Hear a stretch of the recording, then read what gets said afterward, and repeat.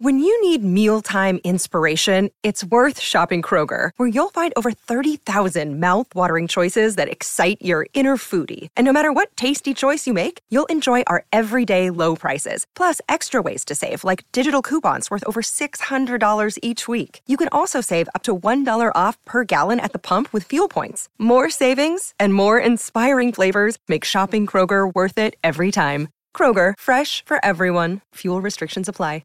Hello, everybody. This is Marshall Poe. I'm the editor of the New Books Network. NBN listeners like to read books and buy them. So we thought we'd tell you that right now, our friends at Princeton University Press are having a remarkable site-wide sale. You can get 50% off books, including ebooks and audiobooks, with the code 50, F-I-F-T-Y, at checkout until May 31. You can save some real money on Princeton University Press books. I encourage you to go there and check it out.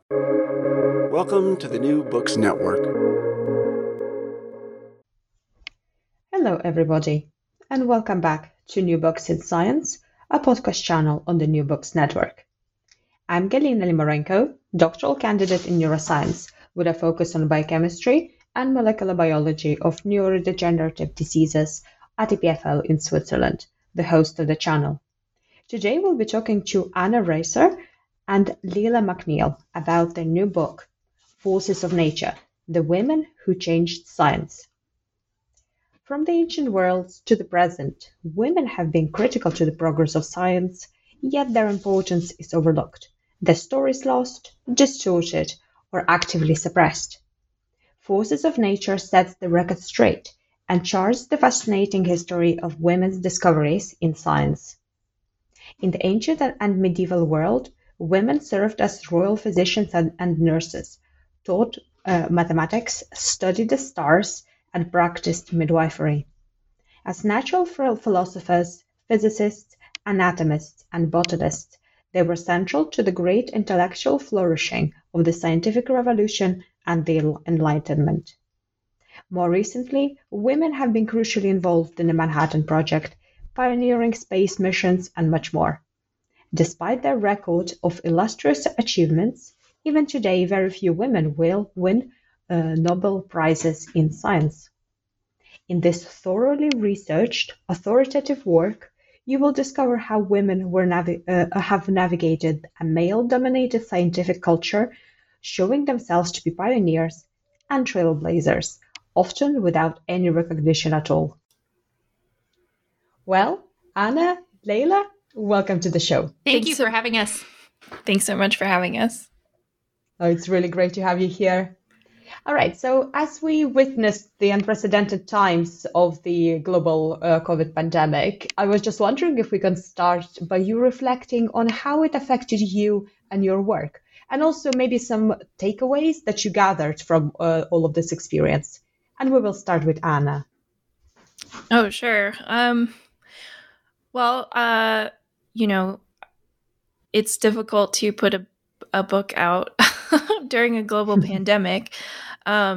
We were sort of fortunate in that most of the writing and editing and everything took place before all of this happened. But the book was scheduled to come out in the fall of 2020. And so that definitely put a damper on things. And then it was difficult for me at least, it was really hard to imagine putting a book out into such a world. You know, we weren't going to be able to go on tour. We weren't going to be able to go to bookstores to do that. It was just a really strange, experience, I think. I'm not sure what else to say about it. Yeah. And you yourself, how did you adjust? I didn't.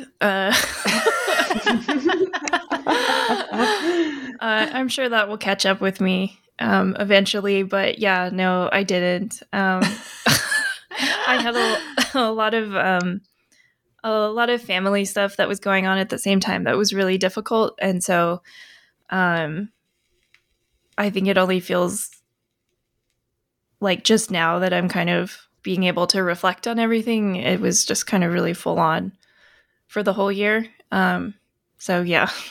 Well, I do appreciate your honesty in that because many people would try to sort of sugarcoat it a little bit, just to appear that they've coped. But most of us didn't. I can say for myself as well, yeah.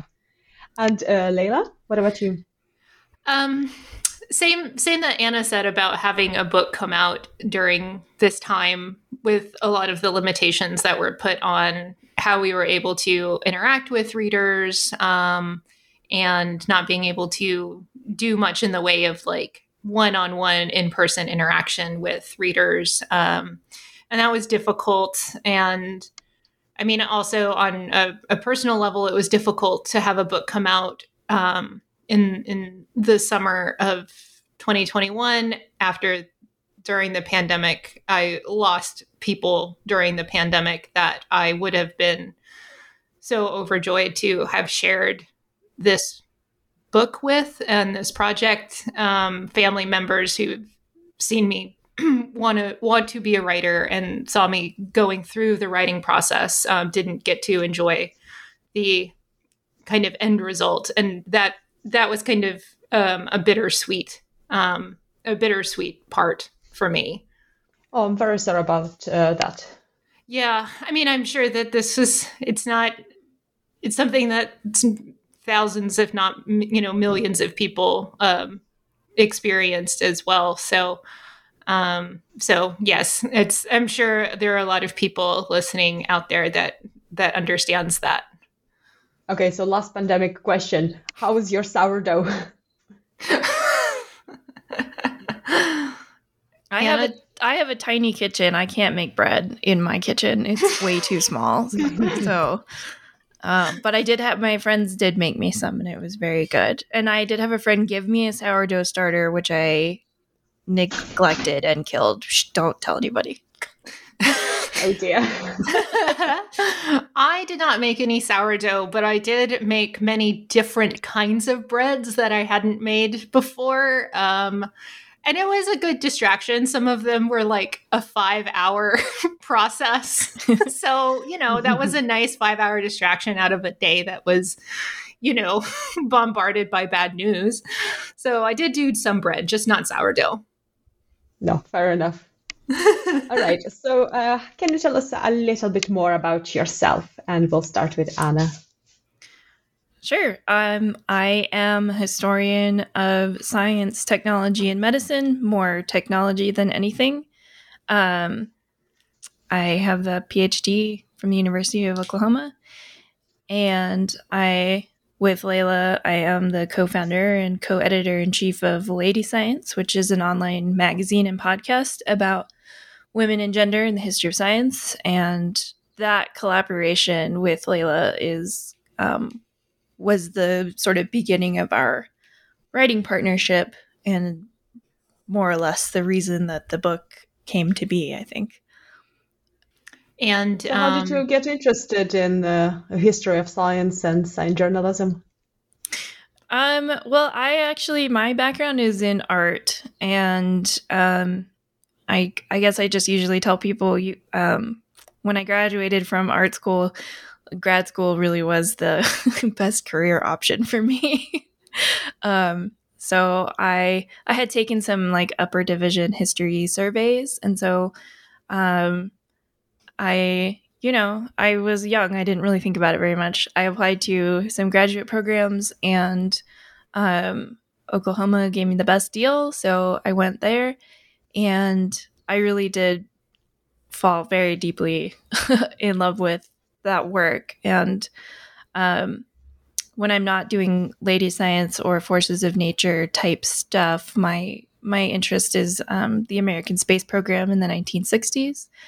And it just was incredible to me that to learn, I guess, when I was younger, that this is something you can do, something you can study, the history of science, the history of technology, and then all of the really fascinating kind of ways into things I was already interested in that come from that kind of lens. And I'm, it obviously changed my life, and that's where I met Layla. So it all worked out pretty good, I think. Mm-hmm. And Layla?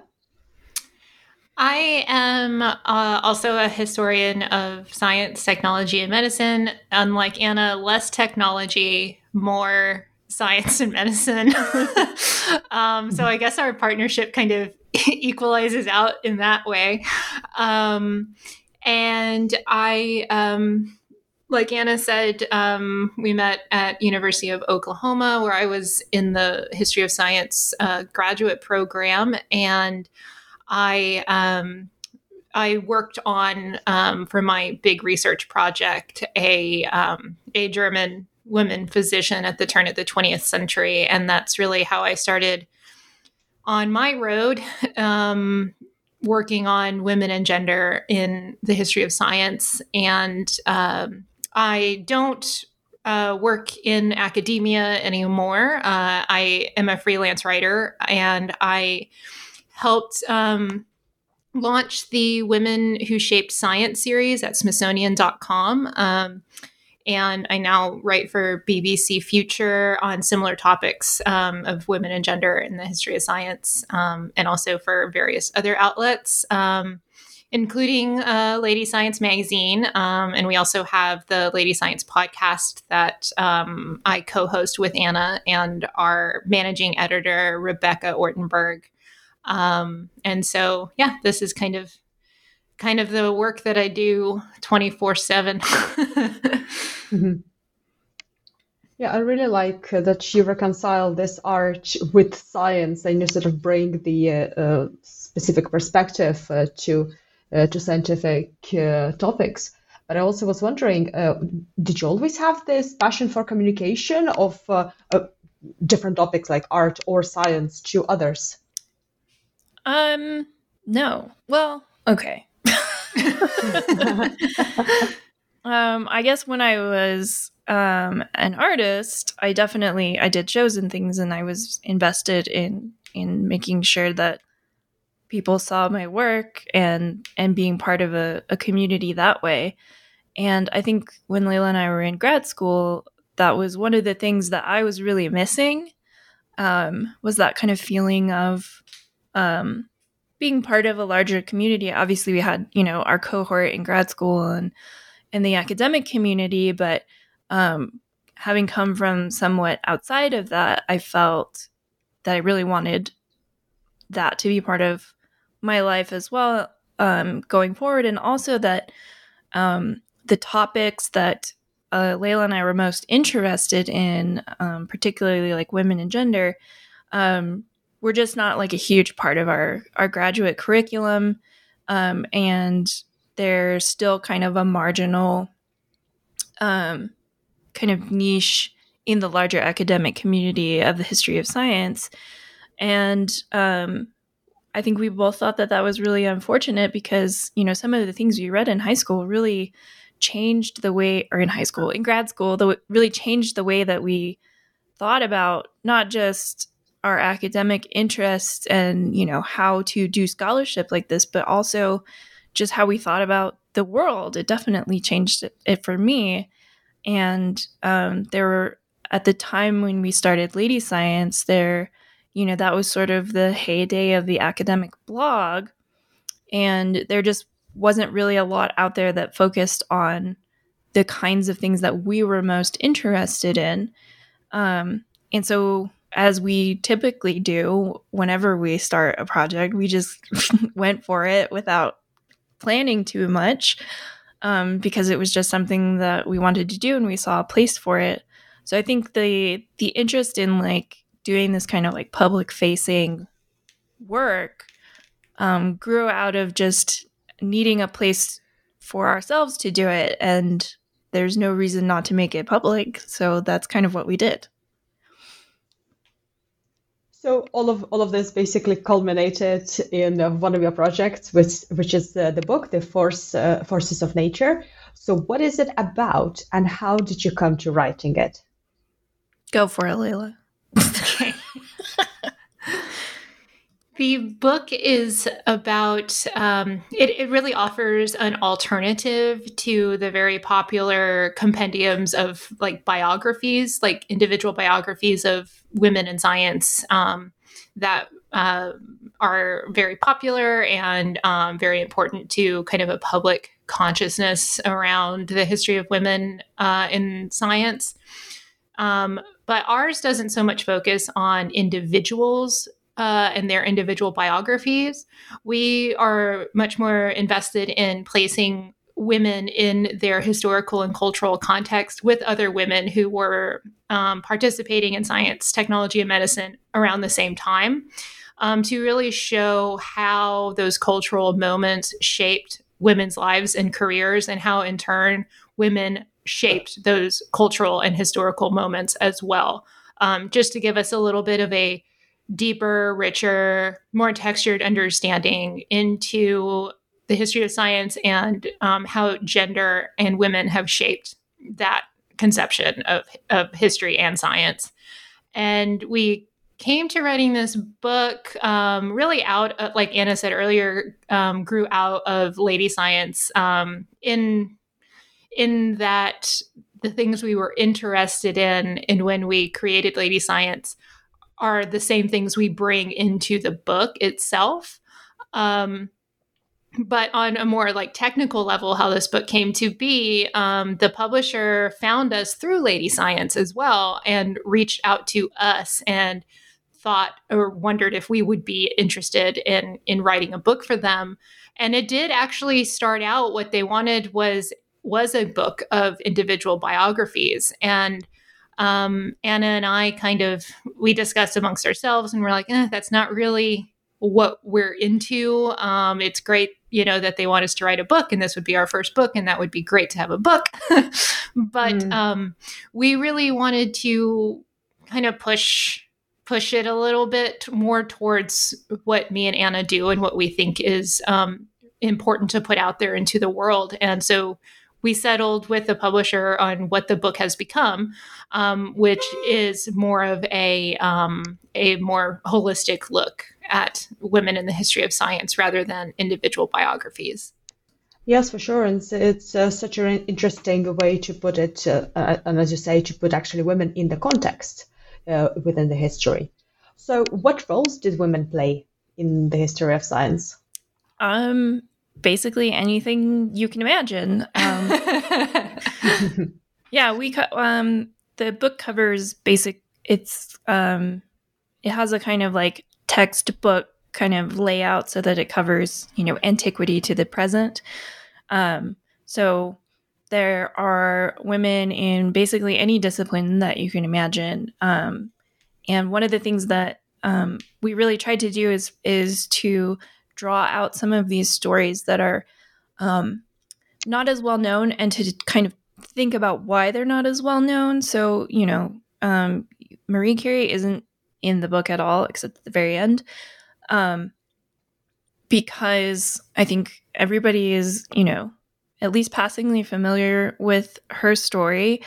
And also she is one of those people who, the reason we are familiar with her story is that she has all the kind of like traditional accolades that we associate with science, her 2 Nobel Prizes and her publications. And not that Marie Curie didn't deserve all of those things or actually work very hard to get them because she was a woman in a male-dominated field. It's just that the nature of science is not one solely of like individual geniuses making, these earth-shattering discoveries. Science is done by people in collaboration in communities.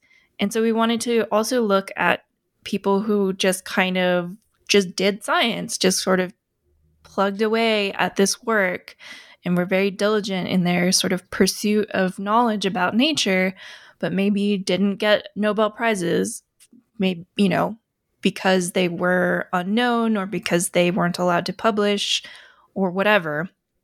So, and then also like, as you go back into the earlier period, we're looking at activities that are not always classified as science. We talk a lot about midwifery and nursing as professions that have been historically feminized professions, mostly women doing this work, and are not often classified as scientific or medical work in like a professional sense, in part because it's mostly women doing it. So in terms of like roles that are played, yes, you have your Marie Curies and you have your Florence Nightingales and your Rosalind Franklins, but you also have people who are working as anthropologists and archaeologists in relative obscurity, who are doing that work because they want to study their own heritage and to better understand it and to see it in through their own eyes instead of the eyes of like white colonizers. We talk about myths and magic and mysticism and all these ways that women are creating and codifying knowledge of nature in ways that people are not considering science at all.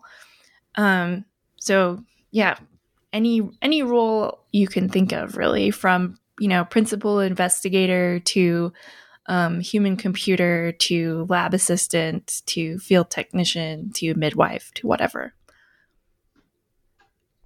So as you mentioned, your book is written in chronological order, so from the antiquity, then Middle Ages, and all the way to the modern day. So we're just wondering if you can tell us about a couple of women from all of these different time periods that stand out most for you. I think I'll start, I guess, at the beginning. So when the book starts with the Antiquity period and Middle Ages, and one thing I want to note about studying antiquity is that we have very few records of an individual life from this time period for both women and men. And it is definitely more difficult to find sources on women during this time period. And so one of the ways that we look, everyone knows kind of about Hypatia of Alexandria, and largely through kind of the sensational death that she underwent. But what we do, instead of just focusing on Hypatia, which a lot of people know and can Google her story to understand who she was, is we look at where the gaps are in our understanding of women in antiquity. And where there are gaps, we try to make educated guesses based on the sources that we do have of if a woman was participating in science during this time, what would that look like? We have kind of an idea of what science and mathematics looked like during this time. So if a woman was part of that, how would that go? What would that look like? And one thing that we're very clear about in the book is being clear about what we don't know. And when we are making those educated guesses. And then when we move into the Middle Ages, when we have more written materials, we do come across some figures. One of the ones that we write about in the book is Hildegard of Bingen. And she was an abbess, but she was also a polymath. She composed her own music. She wrote natural history. She did so many different things. And what we focus on in the book is her cosmology and how she received her cosmological visions of the universe through mysticism, through divine union with God. And as a woman in the church, it was through these visions, through being able to claim mysticism, that she was able to have any sort of recognition in cosmology. The only way that she could really be listened to was to claim this as union with God, that these weren't visions of her own mind, that they were visions coming from God. And we don't usually put Hildegard in the category of cosmologist, but she was very much participating in the discussion of medieval understandings of the universe through religion. And we thought that that was a really important angle to kind of tease out of her story. And then when we move into the Renaissance, we have women like Maria Kunitz, who was an astronomer and mathematician, and she published a book on her own dime, which was a book of astronomical tables. And she was very much well versed in what was going on in astronomy at that time. She was an advocate for Kepler and his 3 laws of planetary motion, which were somewhat new at the time. She published her book in German and Latin, which was a really innovative approach because German was not yet a scientific language. So it made this work more accessible to people outside of the academic elite, which were reading Latin. And that book helped establish German as a scientific language going forward. And her story is really extraordinary, and we usually don't think about her in the context of the history of astronomy or the history of mathematics, because you did have your Keplers of the time, and usually those are the people who kind of suck up all the air in the room. But then going forward from there, we have women in the 19th century who, at the time, there were so many technological advancements in printing going on. We have the introduction of the steam press. We have increased rates of literacy.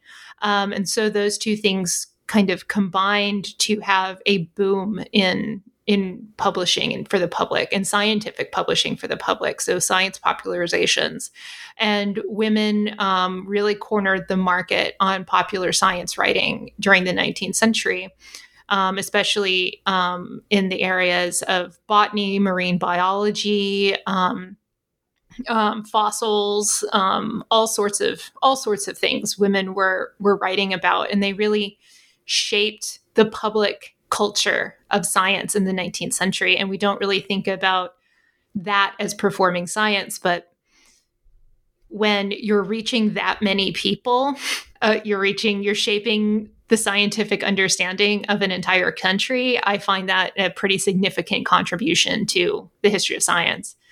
And then, of course, in the 20th century, you've got more women entering higher education.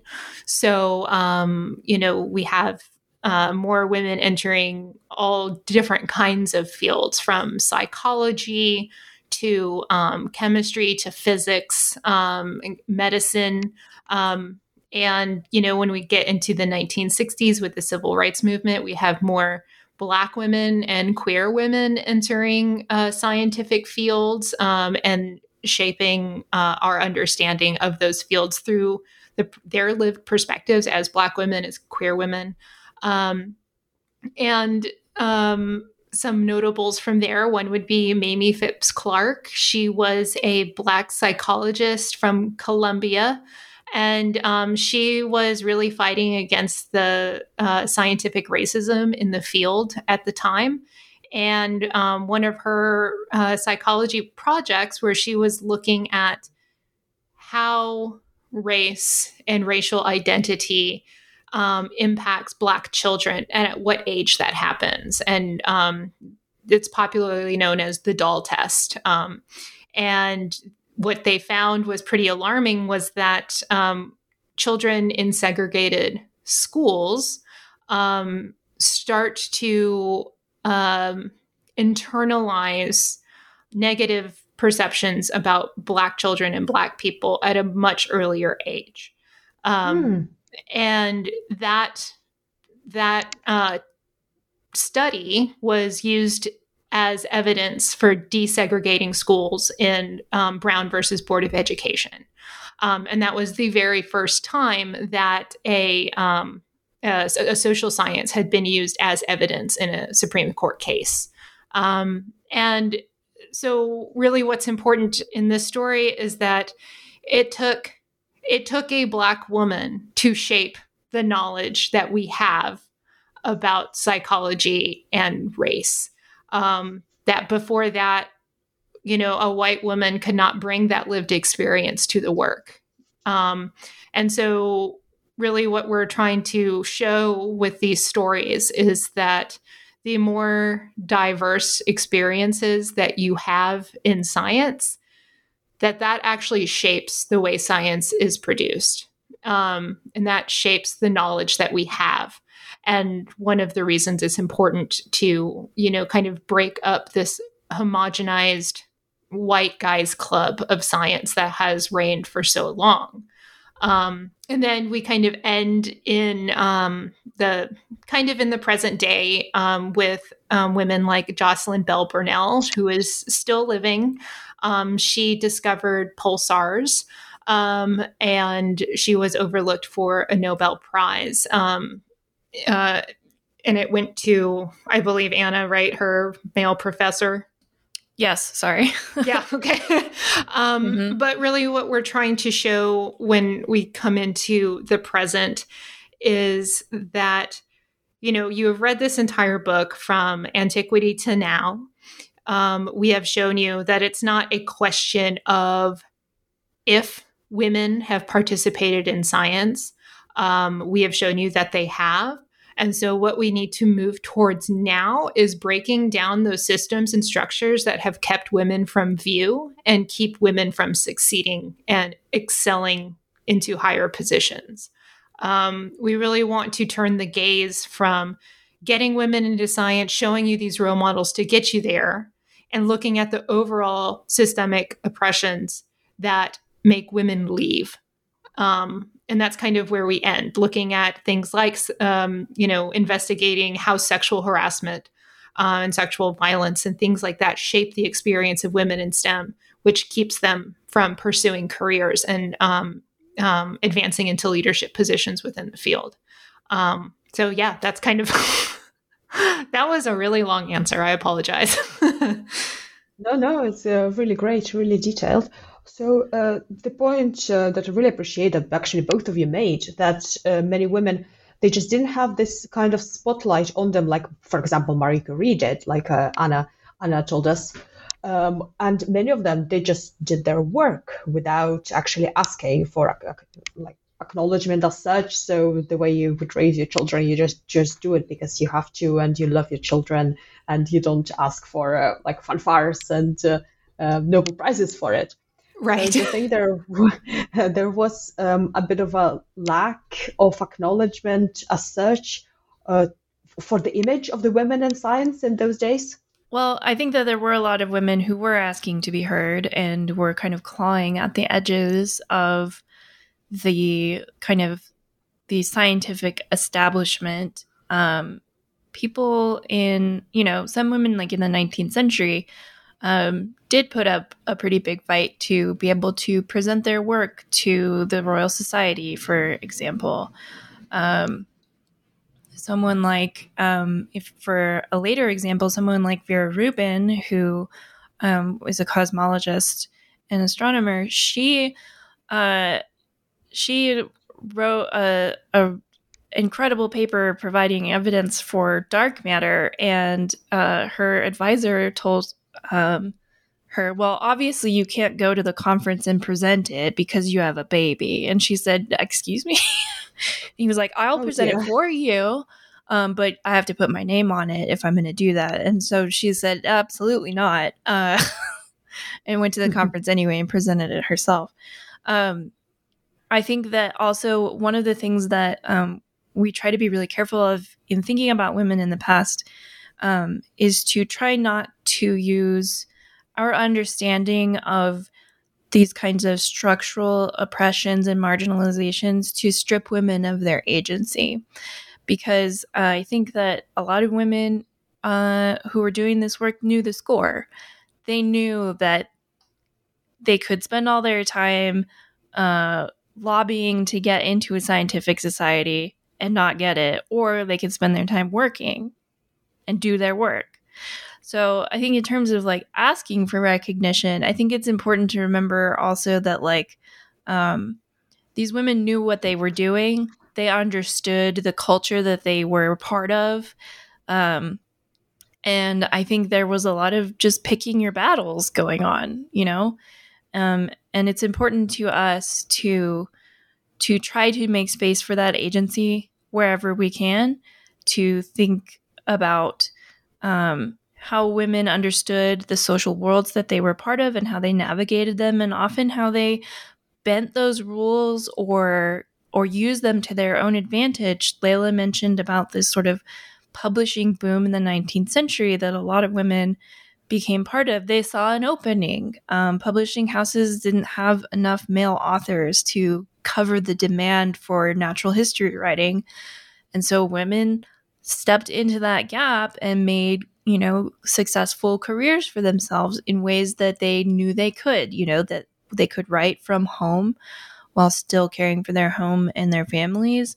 They could anonymize themselves and pretend to be men. Like, they understood what they were doing and the systems that they were part of, and they still managed to make their own way.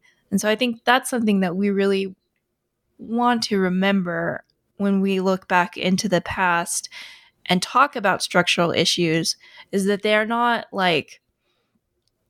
they are embedded systems, not sort of these overpowering laws of nature. And they're embedded in the same social world that these women are, and they understood them. That's excellent clarification. It's really, it really clarifies everything. So I was just wondering, what were the differences between different places in the world? So are the women in the Western world versus Eastern world, for example? So I do want to acknowledge that is one of the limitations of the book, that Anna and I've worked largely in the 19th and early 20th century, and Anna works largely in the mid 20th century, so of the US and Europe. And so we are kind of, we don't have infinite time to write a book, and we are somewhat bound by our own expertise. And so we did try to cover as much as we could globally, also with the languages that we know. We are kind of bound by that as well, on how far geographically we can go. So I do want to just put that out there, that is one of the limitations of the book. But what we do cover globally, we cover Egypt and China. And one of the things we find pretty much in every geographical area that we looked is that women have always participated in medicine to some degree. That they've been performing, as Anna mentioned earlier, as midwives. And also just the expectation that women care for women and children.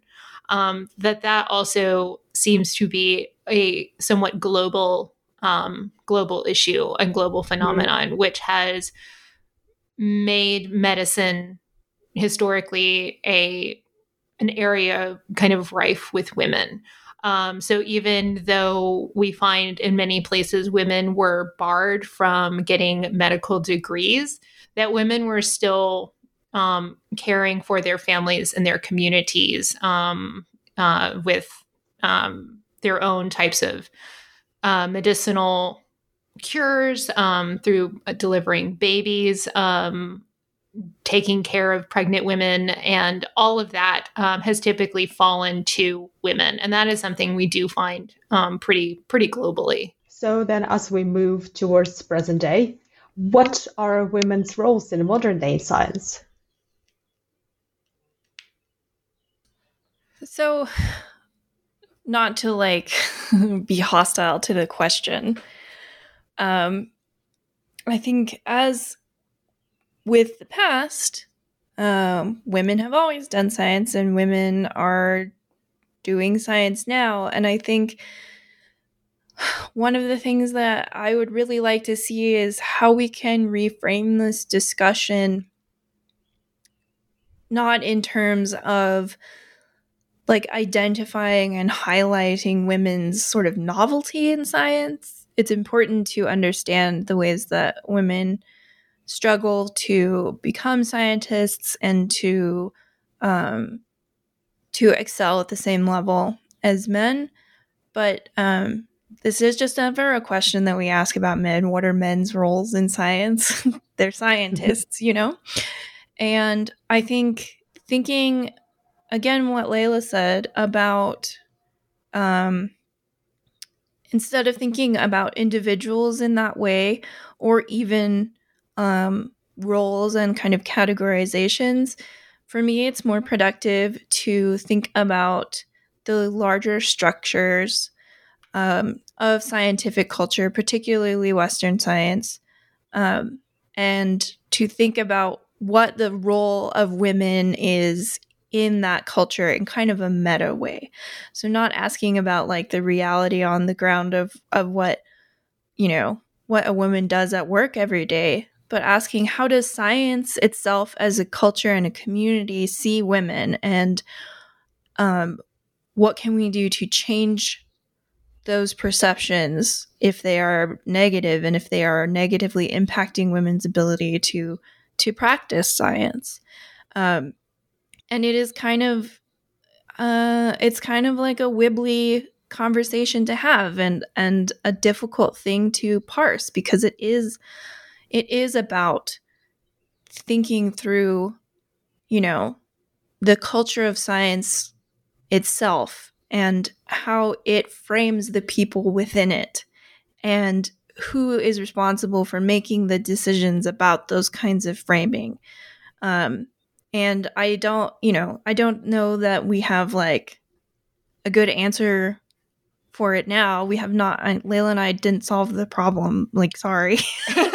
But oh dear.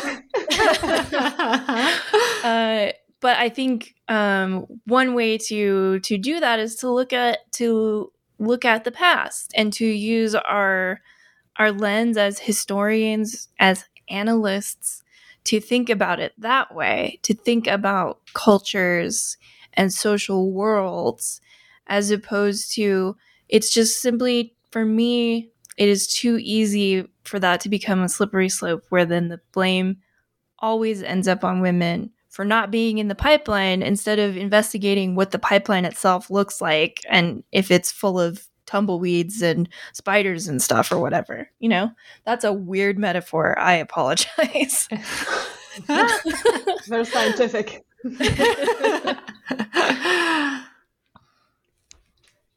So I really appreciate the point that you made. So it's more systematic obstacles for women's place, more visible in science, really. And as you say, we shouldn't really have to ask this question. So in ideal world, we wouldn't even have this kind of discussion about women's place in sciences, because it would just be like a normal thing for women to be there.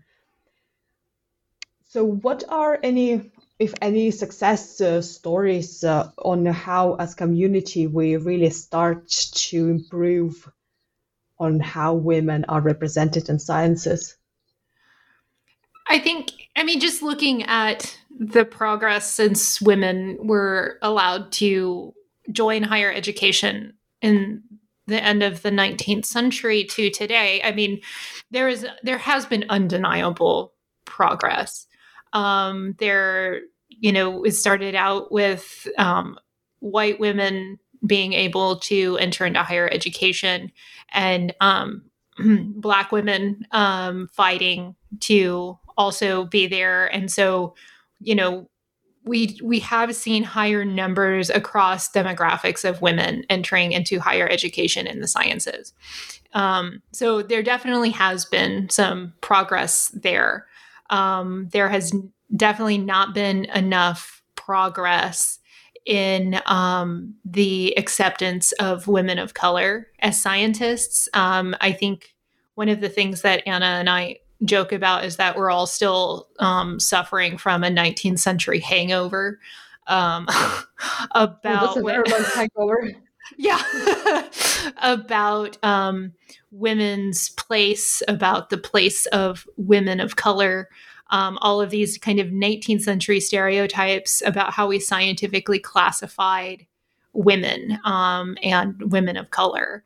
And, during that time period is when we really got the emergence of what a scientist looks like physically looks like a white dude in a lab. And so we still bring all of those stereotypes and all of those understandings of what a woman is and what a man is into our understandings of what a scientist can be and who a scientist can be. And that is still very limiting for any woman who wants to pursue a science as a career.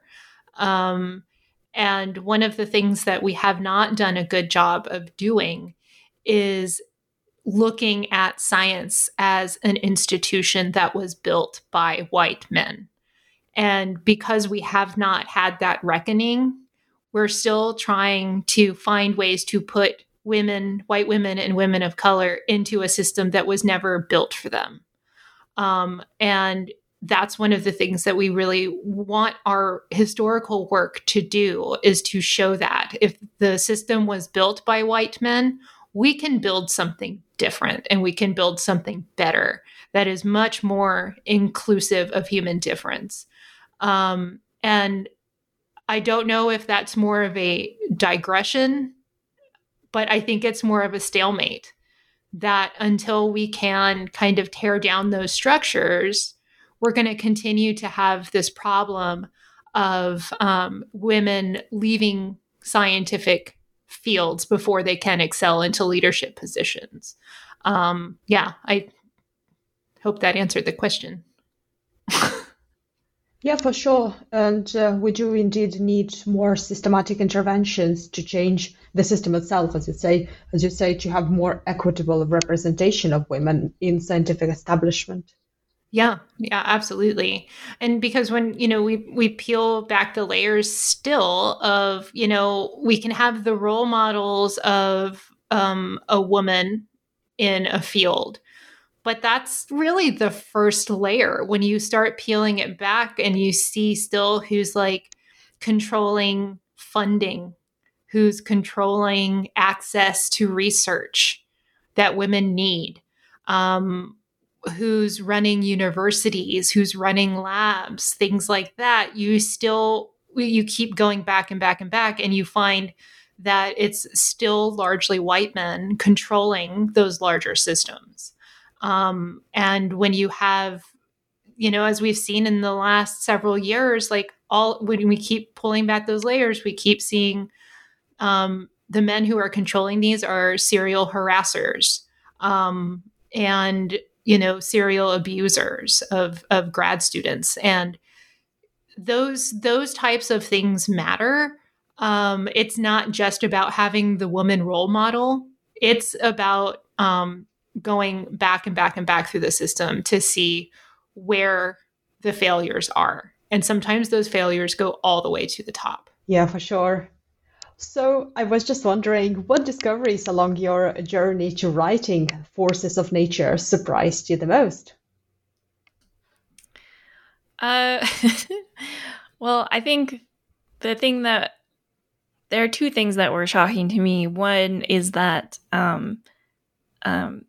some of the women so we began the process by just kind of making a list of women in science and then thinking about ways that we could group them kind of thematically, either by, their discipline or time period or certain experiences they had in common, to talk about these kind of larger historical contexts. So as we were going through our list, we were using a lot of resources from outside to make this list to start with. And we did find that at least a couple of people on our list were not real people and never existed, and also and not just were like mythical figures in history, but were like made up by the internet. One of those is Merit Ta, who was supposedly the first woman physician in ancient Egypt. It is pretty clear that she never existed. So we had to kind of go back then and figure out, all right, what is the deal with women doctors in ancient Egypt then? Because it's clear to me now that this person is not a real person and there is no like archaeological evidence for her.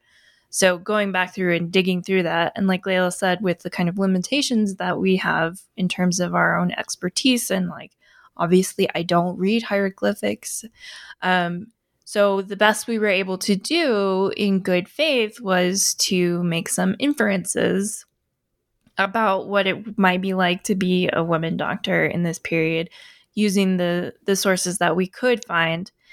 And then I think the thing that I'm not actually that shocked that the internet invented a women first, because of the way that we consume media about women in science as like clickbait listicles that go around every time there's a birthday or an anniversary or a Google Doodle or whatever.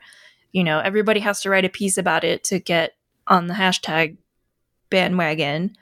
And that stuff just gets churned out and repeated, and sourcing gets lost and misattributed. And so that didn't surprise me. I think what surprised me the most is the really sort of deeply personal and often traumatic realities of the stories that we talk about.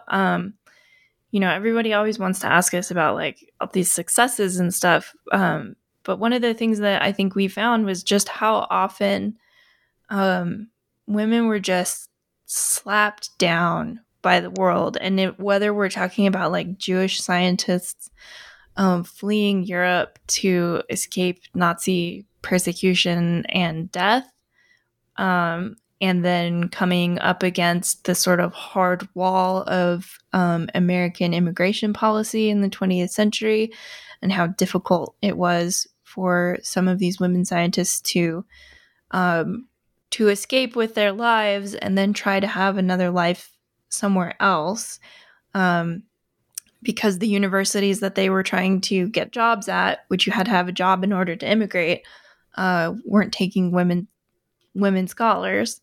So things like that. There are some stories in the book that we don't go into super detail about, but like just interpersonal stories of like intimate partner violence and abuse that people suffered. And I think when we think about and consume media about women in science, oftentimes we're looking for happy endings and we're looking for heroic stories. But it's just as important to look at this sort of dark underside of this, because this is the reality for these women. They lived through this. Some of them didn't survive it. So it was shocking to me in that sense, just because I think we're so oversaturated with positive narratives. And it made me really rethink the way that I approach this history in my own scholarship, in my own thinking. And I hope that it does that for readers as well. Yes, for sure. Well, we've taken up a lot of your time. So I would like to ask, what are you currently working on, and what would be your next project?